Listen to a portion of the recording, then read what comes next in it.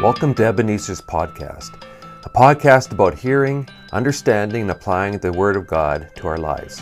My name is Leighton Erickson, and I'm Ebenezer's lead pastor. Thanks for joining us today. Please check out our website at ebenezerbaptist.ca to connect with us and learn more about our ministries. I hope you enjoy the message.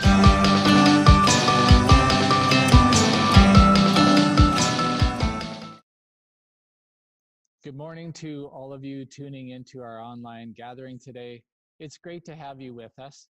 And for those of you that may not know me, my name is Chet Ingram, and I'm on staff at Ebenezer, giving leadership to our college and career ministry and worship ministry. And this summer, we're in a series that's taking us on a journey with Jesus, specifically looking at interactions that Jesus had with people during his time here on earth. As part of our series, each Sunday we're also including a different missionary that our church family supports. So with that said, I'd like to introduce you to Bobby Mark. Bobby has been on staff with Power to Change for 4 years, giving specific leadership to a branch of their ministry called Leader Impact. And Bobby has been married to the wonderful Diana Mark for soon to be 23 years in August, I believe. And Diana is also on our Ebenezer board, and her and Bobby have two great kids named Karis and Hanson, ages 17 and 15. And they've attended Ebenezer for 16 years and have been active participants in various ministry areas with children's ministry, finances, sound and media, and youth. On a personal level, Bobby and Diana have been a part of the discipleship group with Lindsay and myself this last year, and it has been a privilege to get to know them better.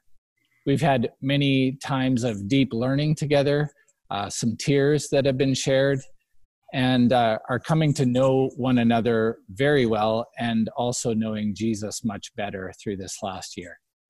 I appreciate Bobby and this entire family immensely because of their willingness to serve others at their expense. I've seen that played out in their lives. Their deep desire to learn, and an even stronger commitment to apply what Jesus challenges them with. Now, aside from these few things, to which I could add more, they are just a great family to hang out with and to laugh with, and they like to have a good time. So I highly commend them to you to get to know them. So with that said, welcome here today, Bobby. Oh, thanks, Chet, for the introduction and the kind words. And it's a privilege to share this morning. No problem at all. Before we start this morning's teaching, I want to some of our viewers to be able to find out a little bit more about you and Leader Impact. So I have a few questions for you. Firstly, can you explain to me and to us what Leader Impact is and what the ministry is all about? Yeah, so our purpose statement is to help marketplace leaders explore the relevance of faith in their personal and professional lives. We want these leaders to connect their faith to their whole selves, and we help them grow personally, professionally, spiritually. We have a diagram where we have three circles interconnecting. And when personal, professional, and spiritual connect and you're growing in all three areas, that's where we believe you can have the most impact. And that's what we help people with. You know, we focus on reaching people who look like they have it all together, but they still have problems. But they can usually hide it with, either money, relationship, or other resources they may have. So who's going to reach those people? It's the Christian leaders. These people respect and they have contact with. These Christian leaders, many of them, they've taken $1 million risks in their business, and we challenge them and we help them to take $1 million risks with their faith. That's great. What specifically does your role with Leader Impact look like for you? So I often tell people, especially those who aren't Christians, that I'm like a life coach for business people. I can be someone they can talk to and get advice from in their personal and professional lives. Yeah. I've been working with someone who owns his own business and he calls me on a regular basis for advice. I have a business degree and and we've known each other long enough that I know the basics of his business, and we can talk through situations, whether it's business or, on a personal level. So it's oftentimes just being there for someone who needs support. People like him, they may not have someone to talk to about their issues that they're having with their business or with their personal life. Their spouse, they may be busy with their own work, or they may not understand the business. And since many of the people I deal with, they're an owner operator, they probably don't want to talk to their employees about, the issues they're having. So I can be someone who helps them with these things they're dealing with personally, professionally, or spiritually. But I'm only one person, and I can only help so many people. So I often connect these leaders who are looking for help. They're looking to grow. So I point them to other leaders, and this is often done in group settings. So my responsibilities cover all of Saskatchewan, and I help provide resources, and I encourage our group leaders. So currently we have in Saskatchewan, we have groups in Saskatoon, Regina, and Swift Current, and we have groups all across Canada from Vancouver to Sherbrooke, Quebec. Wow. Ultimately, I want to help people grow so they connect their spiritual life and do help them share their faith with those that they come in contact with, whether it's a supplier, a customer, one of their employees, or a parent at one of their kids' events. These leaders are often people who are, like I said, are willing to take risks in their business. And I want to get them to start thinking of taking risks in their faith by listening to God and being obedient to what he's calling them to, and reaching out and sharing their faith with the people around them. Yeah, that's so needed and powerful to equip these leaders in that way. And it also speaks of your heart for discipleship as well. So thank you for reaching out in this way, and specifically to this demographic. Now, I want people to get to know you specifically a little bit better. And your family has had quite a year this last year. Could you tell us a bit of what some of the details were of this last year and how you're all doing right now? Yeah, so it has been a crazy year for our family, and it isn't all COVID related. So our son Hanson, he was in the hospital for 23 days in February, and he had viral meningitis and complications that came from that. So from my understanding, that meningitis, it's an infection in your spinal fluid that affects your spine and your brain. And one of the things that was happening in his body was the brain signals getting sent that controlled his sodium levels. So his sodium levels were dangerously low, and they were so low that he probably should have been having seizures, but he wasn't, thank God for that. And he spent about 9 days in ICU trying to get his sodium levels up. The staff, they were trying, several treatments one at a time to slowly raise the sodium levels up, because if you do it too quickly, there can be ramifications from that as well. And then when one thing didn't work, they would go on to the next treatment, but it seemed to go so slowly because they were trying things like, trying it for 18 to 24 hours at a time.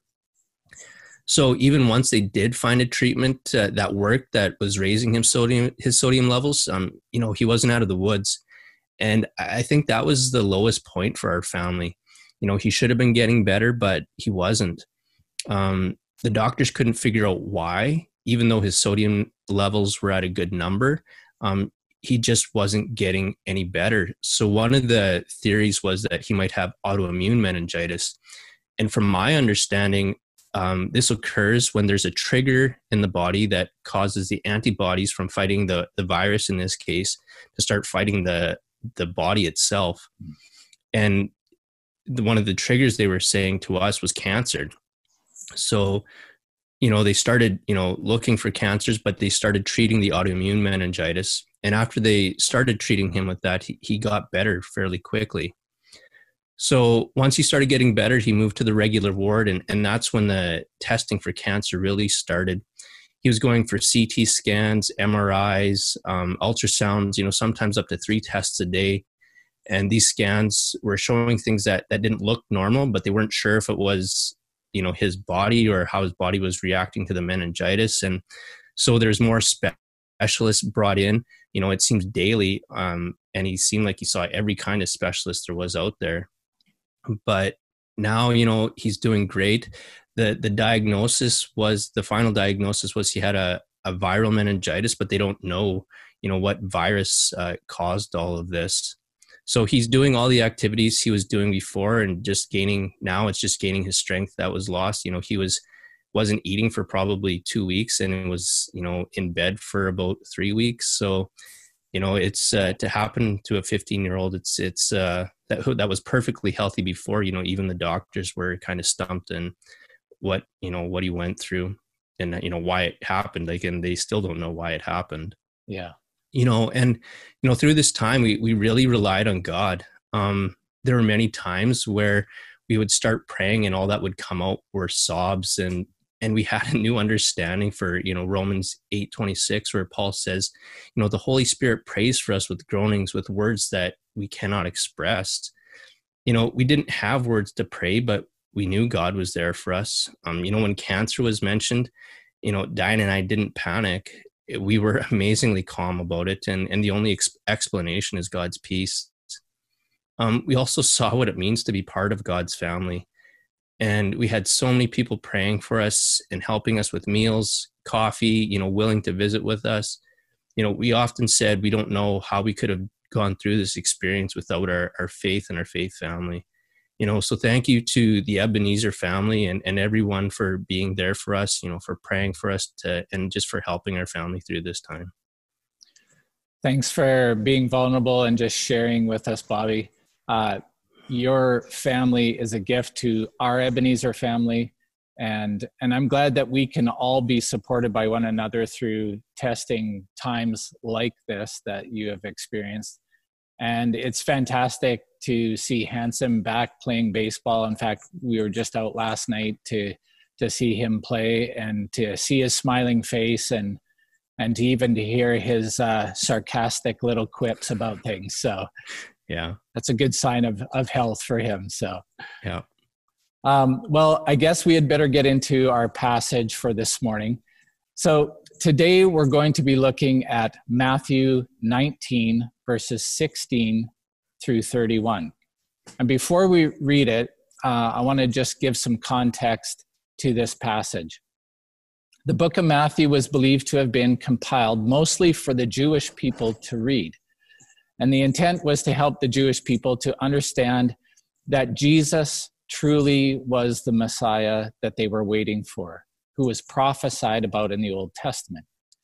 And this gospel, Matthew, was not necessarily written in chronological order, but more written as a compilation to reveal who Jesus was as the Messiah, as he interacted with others and taught. And at the beginning of chapter 19, it's stated that Jesus and the disciples had been in Galilee teaching and ministering, but left to go to Judea. And the whole time this was happening, there was a crowd of people that gathered to hear Jesus's teaching and to see the miracles that he performed. And as they moved closer to Jerusalem into Judea, some Pharisees or religious leaders came to Jesus. And they asked him a question on divorce, and they were trying to trick him so that they'd be able to kind of disprove that he was the Messiah, because he might teach something that went against the Old Testament law. But Jesus answers masterfully. Then some children were brought to Jesus to be prayed for. And instead of Jesus being disturbed by them, Jesus actually welcomes them and said, "The kingdom of heaven belongs to such as these." In a way, Jesus is essentially saying that it's a simple but wholehearted faith in God and in Jesus that's required to have eternal life. And this would have gone against, or kind of rubbed up against, the complicated or religious Old Testament laws that the religious leaders were trying to enforce and follow in order to try and gain right standing with God. Finally, we come to Matthew 19, 16 through 31. So I'm going to read that for us, and we can read that together if you have your Bible with you. Verse 16. Just then a man came up to Jesus and asked, "Teacher, what good thing must I do to get eternal life?" "Why do you ask me what is good?" Jesus replied. "There is only one who is good. If you want to enter life, keep the commandments." "Well, which ones?" he inquired. And Jesus replied, "You shall not murder. You shall not commit adultery. You shall not steal. You shall not give false testimony. Honor your father and mother, and love your neighbor as yourself." "Well, all these I've kept," the young man said. "What do I still lack?" And Jesus answered, "If you want to be perfect, go, sell your possessions and give to the poor, and you will have treasure in heaven. Then come and follow me." And when the young man heard this, he went away sad, because he had great wealth. Then Jesus said to his disciples, "Truly I tell you, it is hard for someone who is rich to enter the kingdom of heaven. And again I tell you, it is easier for a camel to go through the eye of a needle than for someone who is rich to enter the kingdom of God." And when the disciples heard this, they were greatly astonished and asked, "Who then can be saved?" And Jesus looked at them and said, "With man, this is impossible, but with God, all things are possible." And Peter answered him, "Well, we've left everything to follow you. What then will there be for us?" And Jesus said to them, "Truly I tell you, at the renewal of all things, when the Son of Man sits on his glorious throne, you who have followed me will also sit on 12 thrones, judging the 12 tribes of Israel. And everyone who has left houses or brothers or sisters or father or mother or wife or children or fields for my sake will receive 100 times as much and will inherit eternal life. But many who are first will be last, and many who are last will be first." So this is a challenging passage for us, especially when something like money, possessions, and sacrificing things comes into play. We don't like those topics very, very much. We have a rich young man who we read has some wealth, and he appears to be kind of living a charmed life here on earth. But it also appears that he's really tried to live a good life for God. And although he has lived a good life, he is still doubting his salvation, whether he has eternal life or not. And this might be something that many of us listening today, and for you and I, Bobby, as well, that we've wrestled with too. So let's look at Jesus's response. So just to go back again in verse 16, Jesus then had this man come up to him and ask, "Teacher, what good thing must I do to get eternal life?" And Jesus responds, "Why do you ask me about what is good? There is only one who is good, and if you want to enter life, keep the commandments." So I guess my first question for you, Bobby, is why do you think Jesus answers this rich young man's question first with a question? Yeah, Jesus in his whole process, like he's in his whole life was pointing towards, him as the Messiah. So Jesus is answering just more than the man's question. The man could have asked other religious leaders and he knew who they were because, from my reading, it's, he probably was a Jewish leader. So he probably worked in the temple and he was high up in the temple. So he knew who the religious leaders of the time were. So he could have asked them, but he saw something different in Jesus. And Jesus is saying, like, yes, I am different, so what do you see in me that's different? Yeah, okay. And then why do you think Jesus then follows that question with the statement, "There is only one who is good"? I think Jesus is almost trying to get the young man to admit that he is God.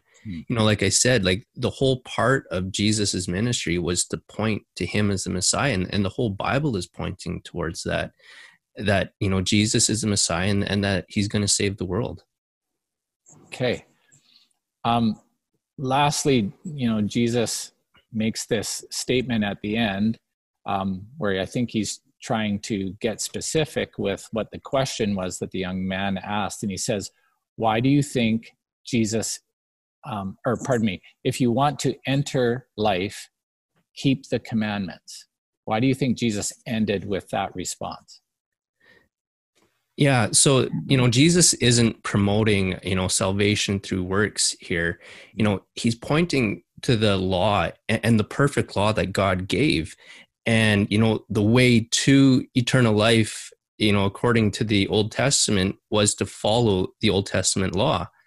But everyone knew that it was impossible to keep all the commandments, so the man, he wanted to know which ones that he needed to keep.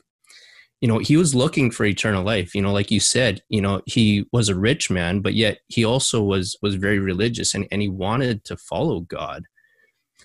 So Jesus' response with the commandments related to our relationship with others.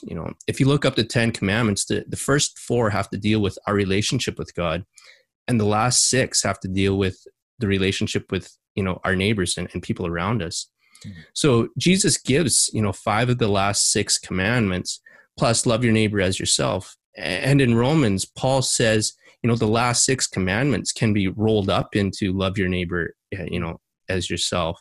Yeah. So, but the one that Jesus specifically leaves out is do not covet. And I think it's interesting that he left this one out. And, maybe Jesus was pointing out that this was one of the commandments that the young man was struggling with. And by leaving this commandment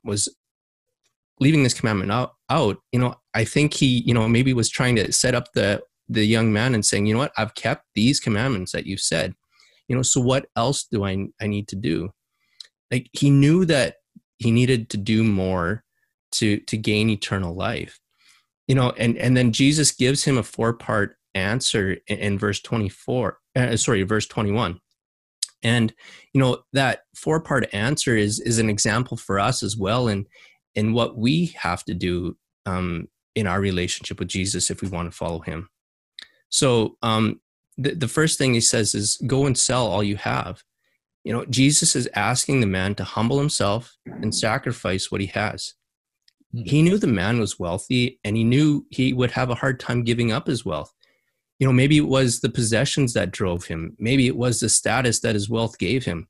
Whatever it was, it made it difficult for him to humble himself before God and to give up what he had. For us, what may be something that God is asking us to give to him? With people I work with, there are people who cling to their wealth, their position, their power, their relationships. In fact, we all have a weakness that we hold on to, and we want to hold on to that because, we're proud of it. And when we're proud of it, it's harder to give up to God. Jesus gave us the example of what it means to sacrifice in Philippians 2:8. Paul says Jesus humbled himself to die, a criminal's death on a cross. So Jesus isn't asking us to do something that he hasn't already done. Yeah. So the next step is for the man to give his money to the poor. He wants the man to engage in the kingdom work here on earth. The man was looking for eternal life, the life after the physical, but Jesus wants us to have a full life here on earth as well. At Leader Impact, we often use John 10:10. Jesus's purpose is to give life to the full. He wants us to have that full life here on earth. And he wants his will to be done here on earth as it is in heaven. And we get to be part of that work if we're willing to be obedient to him. Yeah. And, it's just being obedient to what he's called us to do. So after doing this, Jesus said, then you will have treasure in heaven. So think eternally. The man was thinking eternally, but he also wanted to hold on to his treasures of this world too. So in Matthew 6:21, Jesus said, where your treasure is, there your heart is also. Yeah. So later in that same passage in Matthew 6, in verse 24, Jesus said, we can't serve 2 masters. We can't serve God and money. So what is my heart fixed on? What are the things I'm trying to serve besides God? Yeah. Psalm 49:20 puts it in a pretty blunt way. It says, people who boast of their wealth don't understand. They will die just like animals. We can put our trust in wealth and the things on this earth, but they will all perish. And then what do we have?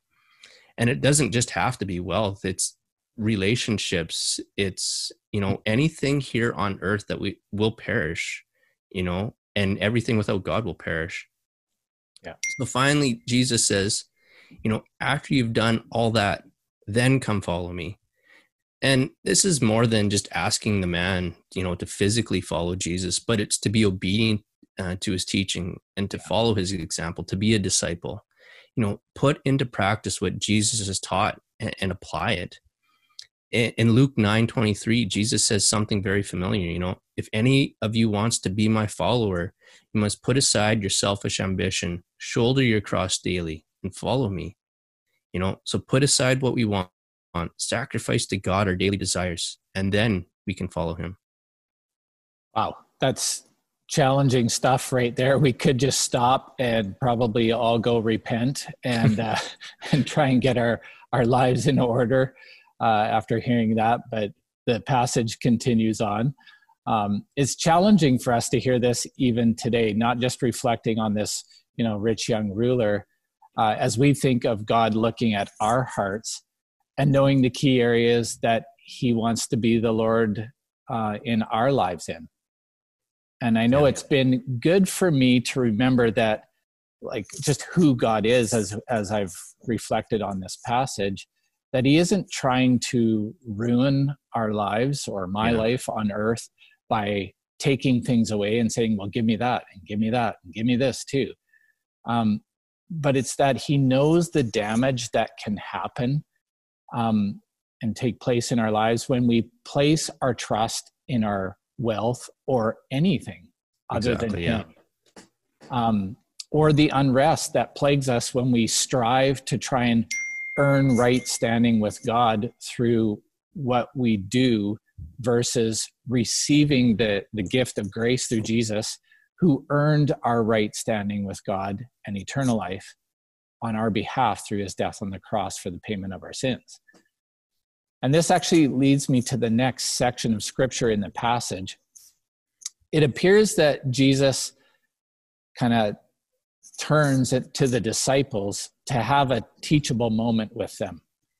And we don't know if the rest of the crowd was around at this time or not, but it doesn't really change what Jesus says or the meaning of it. So let's just read what happens.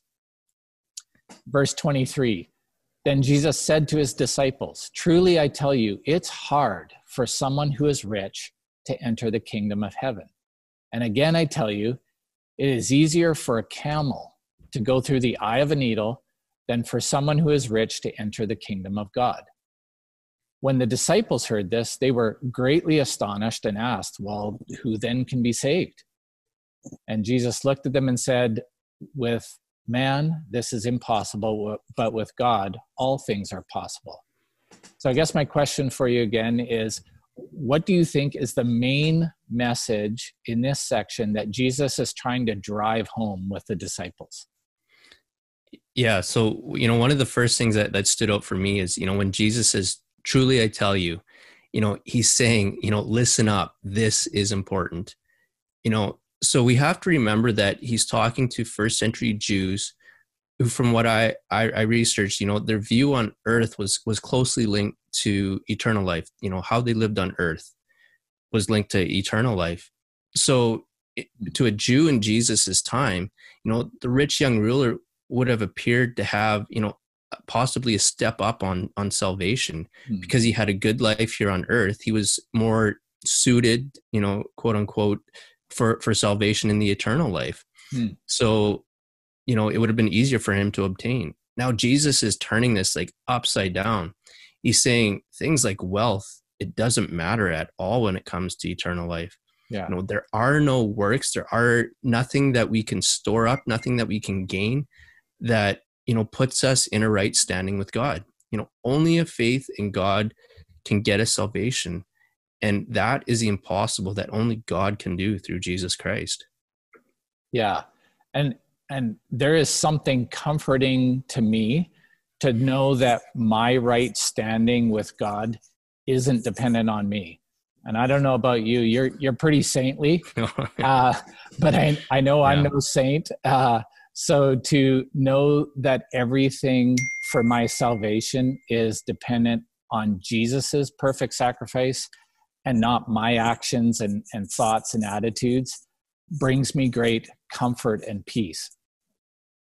So next in this passage, we have Peter who responds to Jesus's comment on needing God alone to have eternal life and right standing with God.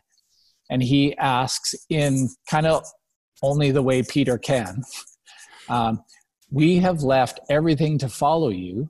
What then will there be for us? Or in other words, yeah, Jesus, we've given up everything already, but now what do we get? So can you share on what and why Jesus responded the way he did to Peter? Yeah, so let's just read Jesus' response again. So starting at verse 28, Jesus said, "Truly I tell you, at the renewal of all things, when the Son of Man sits on his glorious throne, you who have followed me will also sit on 12 thrones, judging the 12 tribes of Israel. And everyone who has left houses or brothers or sisters or father or mother or wife or children or fields for my sake will receive 100 times as much and will inherit eternal life. But many who are first will be last, and many who are last will be first." You know, again, Jesus is saying, listen up, guys, this is important. You know, and each verse kind of gives us a separate point of emphasis. You know, at the beginning in verse 28, Jesus is saying, at the renewal of the earth, or when Jesus returns to take us home to be with him for eternity, you know, you guys are going to be a part of it because you have followed me. Eternal life is part of your reward for following me. Next, in verse 29, Jesus says, you know, we will be rewarded because we have sacrificed important things on earth for him. You know, Jesus isn't denying that having a home and property and important relationships, that, you know, they aren't important, but he's saying that they can't be the most important things in our lives. Yeah. You know, in fact, God wants to reward us for our sacrifice. He says, you know, we will receive 100 times as much and will inherit eternal life. Yeah. So it's not an either or, it's a both and that he wants to give. And this isn't a health and wealth gospel, but God does want to reward us if we are willing to sacrifice the important things we have in our life. You know, if we sacrifice them with the right heart, you know, Jesus wants to, and God wants to reward us for that. You know, so really the important things in our life, they're to remind us of God. You know, in Isaiah 29, Isaiah is talking to the nation of Judah and how they put their trust in other things, in other nations than God. And God wants to turn them back to him and not those things. So in verse 23, Isaiah says, when they turn back to God, they will see their family and their blessings, and they will recognize that those things are from God. So if we're willing to give God what is his and recognize that our blessings from him, that's when we'll have the full life that he promises. You know, and then the last verse in verse 30, it reveals the humility that Jesus is looking for. You know, going back to the rich young ruler, the thinking then was, you know, this guy, you know, he has it made on earth, so he's going to have it made in heaven. You know, but God's economy isn't like that. Those who may seem like they have it all together here on earth may not have any standing with him in heaven. You know, and those who look like they have nothing here on earth, they may have many rewards in heaven. Yeah. You know, going back to Luke 9, you know, Jesus puts it another way in verse 24. If you keep your life for yourself, you will lose it. But if you give up your life for me, you will find true life. Wow. Yeah, this is good stuff. Very challenging to apply, but it's really solid foundational stuff that Jesus modeled to us. How would this have impacted the Jewish people reading or hearing it? with their Old Testament law view? Yeah, I'm thinking the thinking of the Jewish people would have been like turned upside down. They thought they had to follow the commandments, but they knew it was impossible to follow it, 100%. They tried and they knew they would fail, but yet they still tried as best as they can. Now Jesus is saying, you don't need to work at gaining your right standing with God. All you need is faith in me.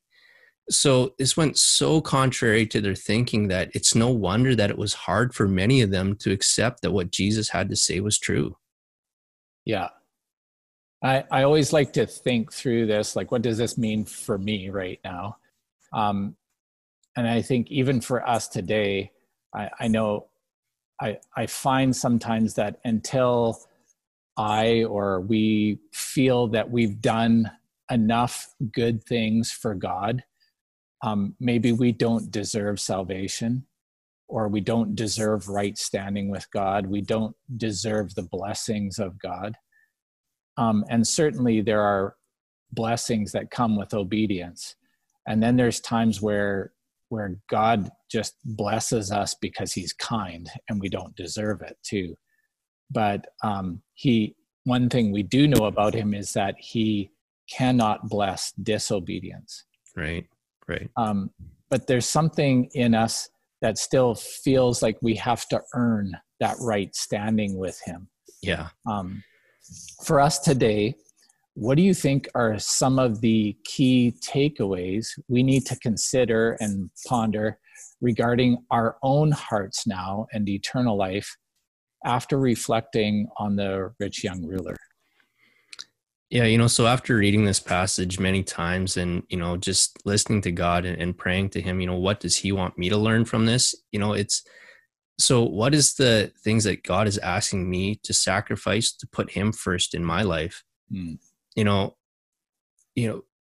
When God asked me, am I going to walk away sad like that rich young ruler, or am I going to do it with joy because I know that God has so much more in store for me? Yeah. When I think of giving up something for God, all I think about is a sacrifice and what I'm losing. I don't think of the rewards that he wants to give me. Yeah. I can see my bank account, I can see my possession, I can see the people I love, but God has so much more in store for me if I'm just willing to put him first in my life, have him as Lord, and take that step of faith and just trust in him that he has so much more for me. That's really good. Yeah.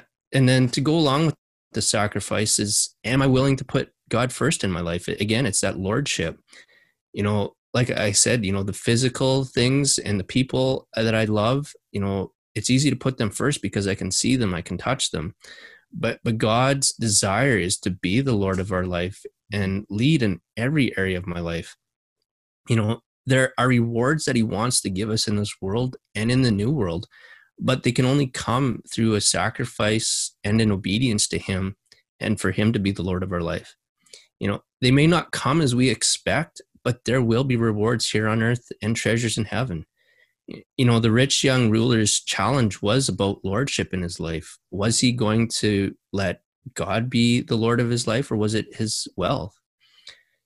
So if we let Jesus be the Lord and follow him in obedience, there will be eternal life and there will be blessings. Yeah. Well, this is really challenging. It's probably a challenge that requires the summer to ponder and think about. So as we're, into summer now and we can have time to get away, and at least I know for myself, I need some time and space to really kind of reevaluate things and to figure out, why do I do these things? Why don't I do these other things? And to kind of let God shift things in my life. So thank you very much for your insights on this passage, Bobby. It's been really good to reflect on this specific interaction that the rich young ruler had with Jesus and then with the disciples, and to do that with you. And I hope for all of you that are listening that today you have or will receive your right standing with God and find peace with him because of what Jesus has done on your behalf. Jesus is the Messiah that we need. And no matter what pit of despair or entanglement of sin that you might find yourself in, Jesus can set you free and forgive you today. Then there is greater and continued freedom in following the ways of Jesus into the future. Just like when Jesus challenged the rich young ruler to then follow him after he made these sacrifices and provoked him to think about eternal life. So today, if you would like to pray with someone, maybe about making a decision to follow Jesus or to just ask some more questions, I would encourage you to call our church number, 306-249-0084. And we would love to get in touch with you, grab a coffee with you maybe, and to pray with you. We don't want you to go away sad like the rich young ruler. We want you to understand the tremendous gift of grace in Jesus and the freedom that comes with the forgiveness of sins and following him. So with that said, Bobby, would you close us off with just praying for us that are listening right now? Yeah, that'd be great. Thank you. Dear God, just thank you for salvation that we can have through Jesus, and that we don't have to rely on ourselves and what we do for our salvation, but it's only through you, God, and a faith in you, Jesus, that we can have eternal life. And please forgive us when we know what we should do, but we don't do it. Forgive us for putting, wealth, possessions, family, anything above you. And please forgive us for doing that.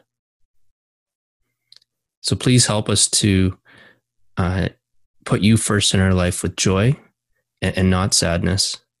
Help us to look to you for how you want us to follow you. So thank you for this time. And yes, just thank you for your provision, Jesus. In your name we pray. Amen. Amen. Well, thanks again, Bobby. And to all of you listening, we hope you have a blessed remainder of your Sunday or whenever you get a chance to listen to this, and that your summer would also be filled with time with family and rest. And we look forward to when we can all be together again.